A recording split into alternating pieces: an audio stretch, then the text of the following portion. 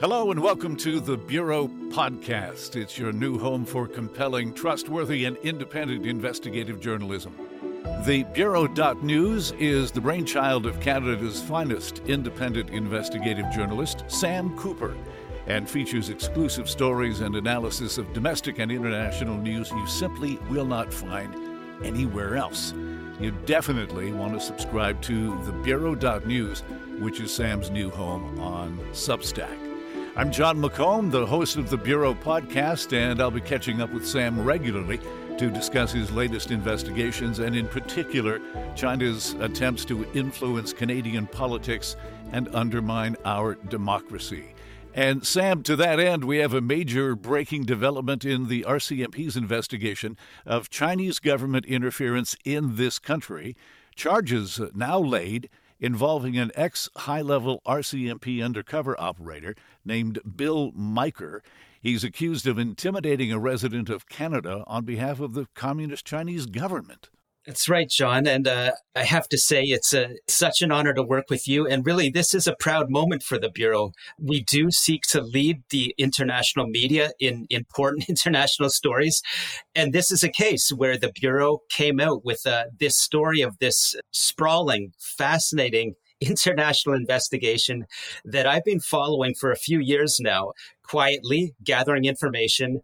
I knew that both CSIS and RCMP national security units, indeed, I'm told foreign governments, that is the United Kingdom, the United States, their agencies have been allegedly following Mr. Majcher, and the concerns, as I've reported, are that he has extensive law enforcement contacts in Canada and worldwide, as I found. The allegations are that somehow he has been mandated or under the influence or control of Chinese security in order to help them enact what we know is President Xi Jinping's so-called fox hunt or repatriation operations in other countries, especially Canada. So the allegations from the RCMP and those charges, they're limited, they're cryptic, but they speak to a conspiracy and a case of allegedly threatening or intimidating what appears to be a Chinese national in Canada. Indeed, it could be a permanent resident. It may even be a person that has full status in Canada and yet had migrated from China. So again, the Bureau broke this story internationally. Days later, the RCMP announced they had charged Mr. Majcher with these very serious allegations. For some reason, he was in Vancouver. He was arrested and has been charged. Let's listen to Inspector David Baudouin from the RCMP announcing those charges. The arrest today regards the laying of criminal charges on Mr. William Majcher, retired RCMP employee. Both these are believed to be to assist China in identifying and intimidating somebody on Canadian territory. That's Inspector David Baudouin for the RCMP. I think, laying out clearly, this is about intimidation, similar to a case that we talked about on the first podcast regarding a former law enforcement official in the United States. Well, now those same allegations in Canada. That's right. What we know internationally, from the U.S. especially, who's been the leader on these indictments going after so-called Chinese covert police stations or networks in New York and Boston, is that China has proxies. We'll use the case in New York. These would be so-called community leaders from the Fujian migrant community. They have groups that allegedly are intimidating people that have migrated to the United States to have freedom. The concerns in the FBI investigations are that they used in New York, a former New York cop. What the allegations say is that two individuals worked with this New York cop to locate an individual who had migrated from China. There were threats posted on this individual's door. The reports that followed said that he had felt psychological fear and pressure from China. But when he saw a note posted on his door that referred to his family and messages that he should return to China at once, he now felt fear for his personal safety. So how does that reflect on what is happening in Canada? What we know is, again, Majcher has been charged with threatening. That is part of a conspiracy that involved a threat to an individual. And the allegations suggest that he used his contacts, his knowledge of Canada's law enforcement system, his deep connections to current or former RCMP officers to help China locate an individual that they wanted to get after. What we do know is that the investigation purportedly covered from around 2014 to 2019. And again, I'm told that this is a very sprawling, complicated investigation. John, I can tell you, I know that a number of current or former RCMP officers have been investigated. So this is bigger, I believe, than one case, one individual threatened. And in the case of William Majcher, it's very interesting because he was part of one of the people interviewed for an Australian broadcasting company documentary back in 2019 called Project Dragon. And at one point in the doc, he was asked specifically if he was working for the Chinese police apparatus. I'm a hired gun to help either large corporates or governments to get back what is rightfully theirs. I have a commercial relationship with entities that are themselves associated in some form or another with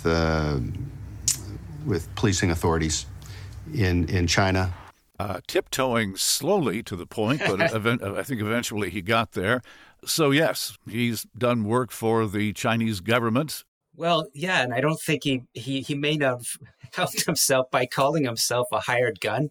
In hindsight, he might have taken that back. But look, the facts are the facts. What he acknowledged is openly, we can go to corporate registries and find that he is part of this purported asset recovery firm.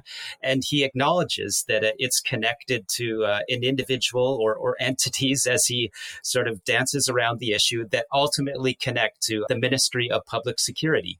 And so how does that work, John? We know, I've reported for years that Xi Jinping had this popular fox hunt or Skynet campaign. Everyone knew that capital flight corruption at a high level in China was a problem. And they put out the narrative that they wanted justice in China. They wanted that money back. So it's not just allegedly Mr. Majcher. There's a lot of private investigators who happen to be high level police officers that graduated into that private sphere. Many of them have a lot of knowledge of transnational, let's call it money laundering or just high level finance. And they would have used their knowledge. They'd use their connections. Some of them, like Mr. Majcher, had themselves been covertly inserted to high-level money laundering networks. So in a nutshell, Mr. Majcher allegedly would have used everything he learned at the RCMP to then privately go after these individuals. But as I've found, John, China really did not want the money of these individuals that they were planting into real estate markets in Vancouver, Toronto, Melbourne, London, worldwide. They wanted to be on the soil of foreign countries and looking into really the lives of people that had migrated from China for a number of reasons. And again, the allegations are, it's not just Mr. Majcher. Many people, many networks of former law enforcement officers worldwide allegedly used by China for that purpose. And Sam, the people who are the recipients of this harassment, who are the targets of this kind of attention, are these good guys or bad guys? It's an easy question in one way. It's also a complex question. So I like complex questions because this is the nature of my work. This is a very, as I've kind of started to hint, an extremely sophisticated Chinese intelligence operation. We now know they want to control diaspora communities worldwide. We talked so much about the Vancouver model. So let's look at that. We have an official that launders money out of China through Macau, Vancouver, Hong Kong, Toronto, by using underground casino transactions and then investing into real estate in other countries. They could be a corrupt official. They could be a high-level gangster. They may be one and the same at the same time. Or they could be simply people that want to get, in some cases, their children into good schools, let's say in Boston, Los Angeles, Toronto, Vancouver. And they can't get around China's capital controls of 50,000 US exported per year. They may even be a target of the Chinese government for their pro-democracy views or criticism of officials in China. So they've got to get out of China. They go abroad. Maybe they're trying to live by the laws of Canada and be a good democratic citizen, but they're using these underground channels. Does that make them a bad guy? Or some of them could be dissidents that get a bit of money out and, they do what they have to do. So good guys, bad guys. Look, when you're under the thumb of a thuggish regime, it just complicates matters so much. What I can say, John, is that China is not interested in getting their money back that has flooded out of China for the most part. They are interested in controlling whoever has landed on Canada's shores. And it just so happens that the way business is done in China, it does involve, a lot of fraud, a lot of corruption, a lot of obscure transactions. So we try to simplify it, but it's a very complex matter that I'm still figuring out. I know the RCMP and CSIS are still trying to figure it out. There was another fellow involved who you interviewed just a few weeks back about his new book. He's also a former Mountie by the name of Kim Marsh. Talk about that and what he had to say. Yeah, that was a very in-depth interview. And I'll just say that this is what we're going to do at the Bureau. We give people that are right at the center of important stories a big, let's just call it canvas to talk about what they're involved in. So in the course of that interview, we covered a lot. And it's important to say that, yes, I, at the Province newspaper, collaborated with Kim Marsh on looking at the real estate footprint, the very suspicious real estate footprint of a Chinese national who had allegedly, Mr. Marsh found, absconded with about $455 million from China's largest state-owned bank, the ICBC, not to be confused with our insurance. Wait a minute, what? It's the Industrial Commercial Bank of China, not BC's insurance entity. But $455 million, Mr. Marsh and his private investigation company identified what they thought was a major real estate fraud in Canada stemming from a major bank fraud in China. I, on the other hand, was working, as you know, on sort of trying to figure out this mystery money flooding into Vancouver. I discovered that this Chinese national, just contrary to what would seem like any good regulatory practices in Canada, had a massive and growing real estate footprint in Canada, that is Vancouver at that time, of about 500 million. So we came out with this big expose. Marsh and I worked together on different sort of investigative channels. And this is where it gets complicated. Our story came out. Nothing happened in Canada, no action taken against this individual. Obviously, Vancouver citizens were interested on whether this real estate money was legit or not. Mr. Marsh then told me in our story, our interview that we ran for the Bureau, that he started looking at whether if Canada wasn't interested, if China's government, who they approached through that Chinese state-owned bank, wasn't interested, could Mr. Marsh tap his contacts with Mr. Majcher, who he had worked with and been very close with in the RCMP undercover operation system. He knew that Mr. Majcher was in Hong Kong. So as Mr. Marsh told me, they got together. They talked about whether Mr. Majcher's contacts might be interested in looking at this major real estate developer in Vancouver who Mr. Marsh would have thought China's government would be interested in. So this, at the time, again, it looked like fox hunt. Some people thought this could be a legitimate Chinese state judicial operation. Indeed, at that time, back in around 2014, 2015, China, as I recall, trying to work out a deal with the CBSA and the RCMP on whether they could legitimately pursue corruption suspects in Canada.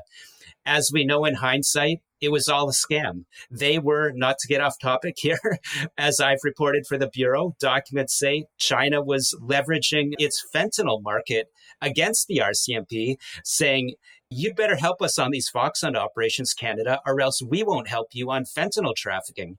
So I say this just to say that we have allegations. Mr. Marsh has been named reportedly in the Majcher conspiracy investigation.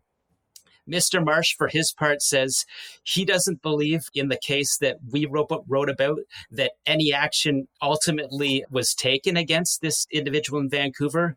And he says he doesn't believe he did anything wrong. He feels frustrated that he has been a target of this investigation against Mr. Majcher.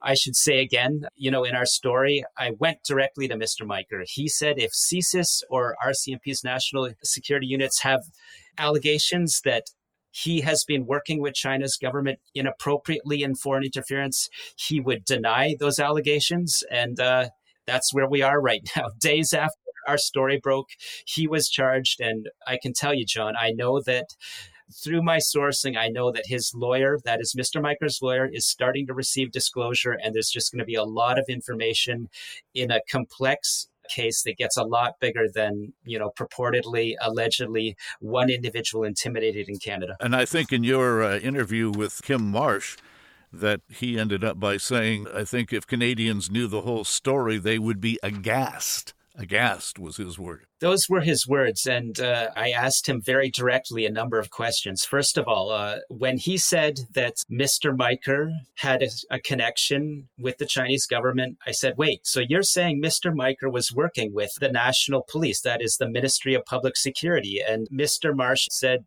well, yes. His words again were, I may cause Billy, as he calls him, consternation, but those are the facts. And so what Kim Marsh's point was, if we really boil down his interview, was he is saying, yes, he worked with Billy Majcher, and they both worked with China's government in what Mr. Marsh thought could be a legitimate operation in fox hunt. And yet Mr. Marsh is saying, in hindsight, he doesn't believe he did anything wrong. In fact, he is saying that he tried to draw Canada's government's eyes to this illegitimate, all kinds of real estate money laundering. He calls himself a whistleblower and strongly maintains that he should not be dragged into any conspiracy investigation. Well, I think therein lies the problem, because on the one hand, you could say, well, the Chinese government was legitimately running an operation where they were trying to get embezzlers and thieves and people who had stolen hundreds of millions from banks and what have you. They were trying to get them back to put them on trial. On the other hand, you have what we, I think, are looking at as the dirty side of that, is that in this country, people are being intimidated, they're being followed, which includes our politicians, some of them. And so that very much takes away from this idea that the Chinese Communist Party was only looking for justice. Yeah, that's exactly right. I myself was following these stories, breaking these stories about. Yeah, absolutely. At the time, I think it would be fair to say that a number of people in the West, be they journalists or even law enforcement, thought, well, there may be some legitimacy to China trying to extradite what it called corrupt officials or money that really belonged to its state banks that had been invested in real estate abroad. And yet what has come out through my reporting in the last year or two is that it developed, I would say, after 2015, 2016, CSIS started to understand that the fox hunt was really not about going after money for real legitimate judicial reasons in China. It was about intelligence operations. Very simply, they wanted to have control over people that have left China. They wanted to gather intelligence from them.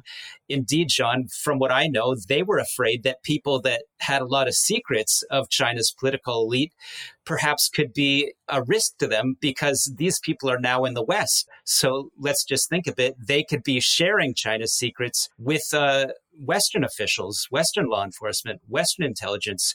So in a nutshell, it's so complex, but what we now know, what I've gathered, what CSIS has gathered, is Beijing wants full visibility on diaspora communities.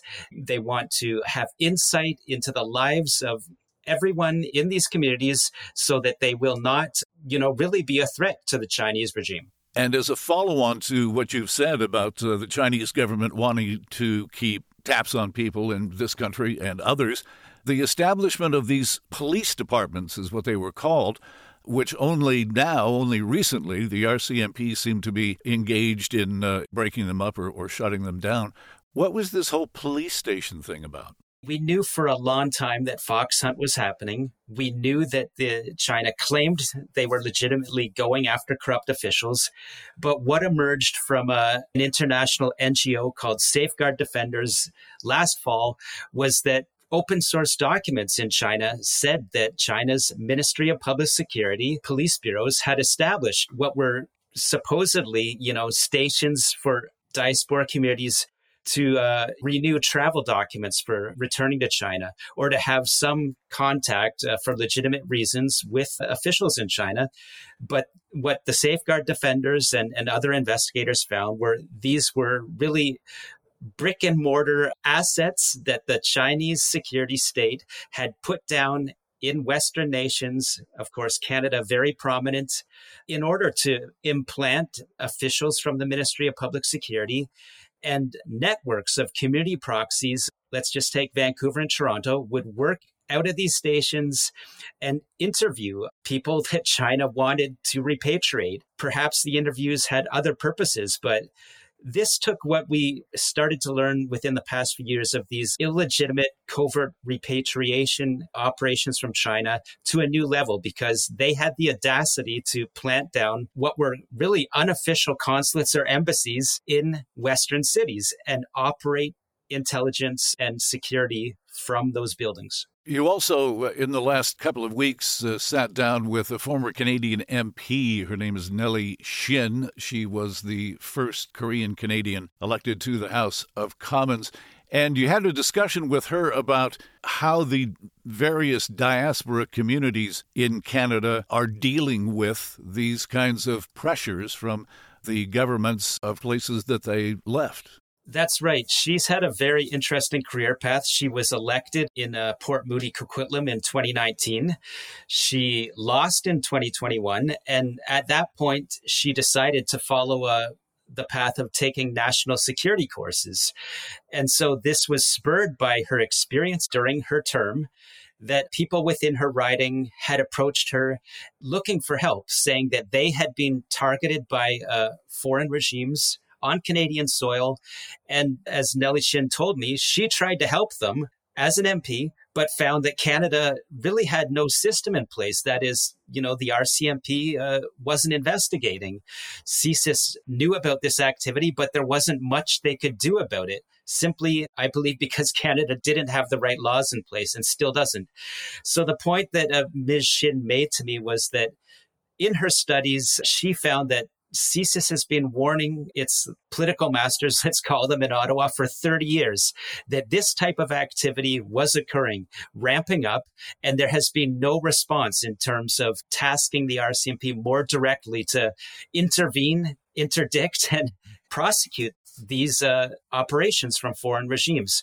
So I asked her, can you get more specific about what you heard? What were these constituents telling you?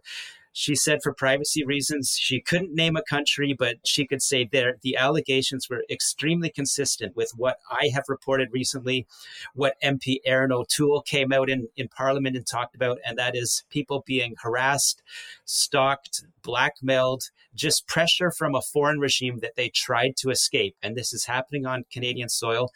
Nothing is being done. And Ms. Shin made the extra point that I thought was very interesting. She said, well, a lot of Canadian politicians seem to be very eager to tap into diaspora votes. And really, they seem to be just using diaspora politics for really electioneering, and yet not listening to these deep civil rights concerns that these very same diaspora communities may not feel safe to vote for the candidates of their choice because they're being targeted. And she just said that it's egregious, unconscionable, and essentially we need a public inquiry to both figure out these issues and figure out why Canada's governments haven't responded. And it leads us back to a conversation we had on our first episode of the Bureau podcast, and that was the apparent lack of interest on the part of the Trudeau government to really dive into this and really try to get to the bottom of it. We're still waiting for some kind of public inquiry. We've heard that there was a little bit of coming together of the Conservatives and the Liberals on the issue, and they might be getting closer to hammering something out. But Unlike countries like Australia, which, they stood up and said, no, we're not going to allow this to happen in our country. And these are the laws that we're going to pass to make sure that it doesn't happen. These are the people who we're going to kick out of the country because we think they're involved. Just a 180-degree difference in what Australia's done versus what Canada has not done. That is what it is, John. We're now a year after, I would say, I started to gather explosive information from Canadian whistleblowers that just had enough. They had enough about, hearing the same information that Nellie Shin has reported, that diaspora communities are under deep threats, which, by the way, again, include, as we now know, threats of violence, intimidation. Nothing was being done after years of warnings to the Trudeau government. And it's not just the Trudeau government. As I've reported, this has been going on for decades. It has ramped up for the past, since 2012. This is what the Canadian intelligence says. There have been direct warnings, again, bringing it back to the Trudeau government since 2015, that China was running these covert operations on Canadian soil. CSIS was essentially begging this government to get together on an all-of-government response to these covert repatriation operations, and nothing happened. In fact, government coordination got worse after our prime minister was briefed from his top advisors that more needs to happen. This is what I've revealed through documents. And this is why we're talking about what framework does a public inquiry need? Beyond that, will it happen? And as you've said, Australia, given the same kind of warnings years ago, took quick and direct action to put in a foreign agent registry, to amend their espionage, their treason laws. Were, as I've said, years after internal government warnings. Is it 10 months now since Canadian public has been very directly informed about all of this intelligence, and nothing has changed? I recently talked to Charles Burton, a former Canadian diplomat, expert on Canada-China relations. He said he's starting to sense or fear that we're looking at the Trudeau government, but this is a cross-party issue. Many elite politicians have been approached.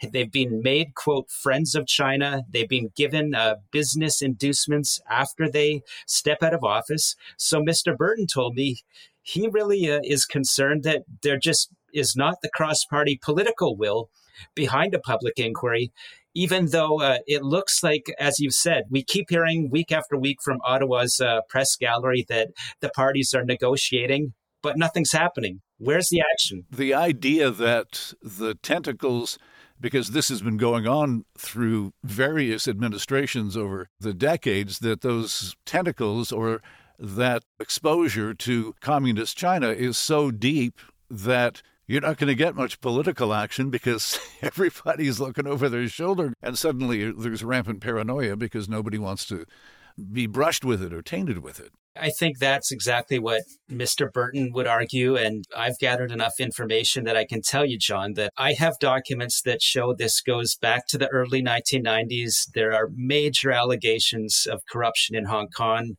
which touch upon Canadian officials in terms of who is involved in these criminal and espionage operations in Canada. I have documentation that I plan to carefully unpack for the Bureau in the coming months and years, which will point to just the most, let me put it this way, the knowledge in Canada and United States governments at a high level of how high this goes in China, that is intelligence connected with organized crime in China and attacking other nations. People will be shocked when they know how specific our Canadian government, their knowledge of these allegations are, and the lack of response, again, for decades. So it's going to get a lot worse. And indeed, it's just it sometimes weighs on me, and I believe maybe it'll start to weigh on you as we talk about these issues in the podcast. It's disillusioning to look at how deep this corruption could go, transnational corruption, and what can our governments do about it if, as you indicate, very powerful either current or former politicians may worry that they could get dragged into this. So why would they want a public inquiry to look deeper, even worse, the thought sometimes crosses my mind, would people stand against certain laws like the amendments in Australia on national security because they or their close associates might be the target of such laws? The more I learn, the worse it looks, unfortunately. And I'm telling you, this is not just my extrapolations.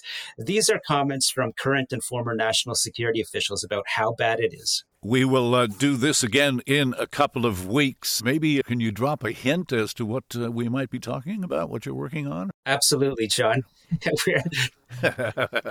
We're partners in this now, so I can tell you that as we speak, I'm working on, look, everyone has focused on these core allegations of election interference, but how is election interference actually enacted?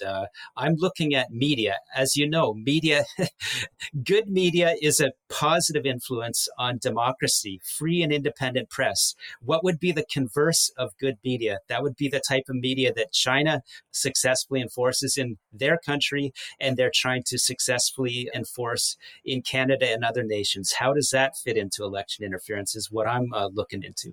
Well, I look forward with great anticipation to sitting down and talking about that one. In the meantime, thanks for doing this, and we will catch up on the Bureau podcast in 2 weeks' time. I also want to remind people to head to your Substack page, thebureau.news, and subscribe, because you're now an independent free agent. You're no longer working for Global Television. You've decided to strike out on your own. And the work that you've done over the years, I think, should not only encourage people, but should make people feel pleased that there is an independent investigative journalist out there doing the real work and coming up with the real goods. So I look forward to riding your coattails on this for a few years to come.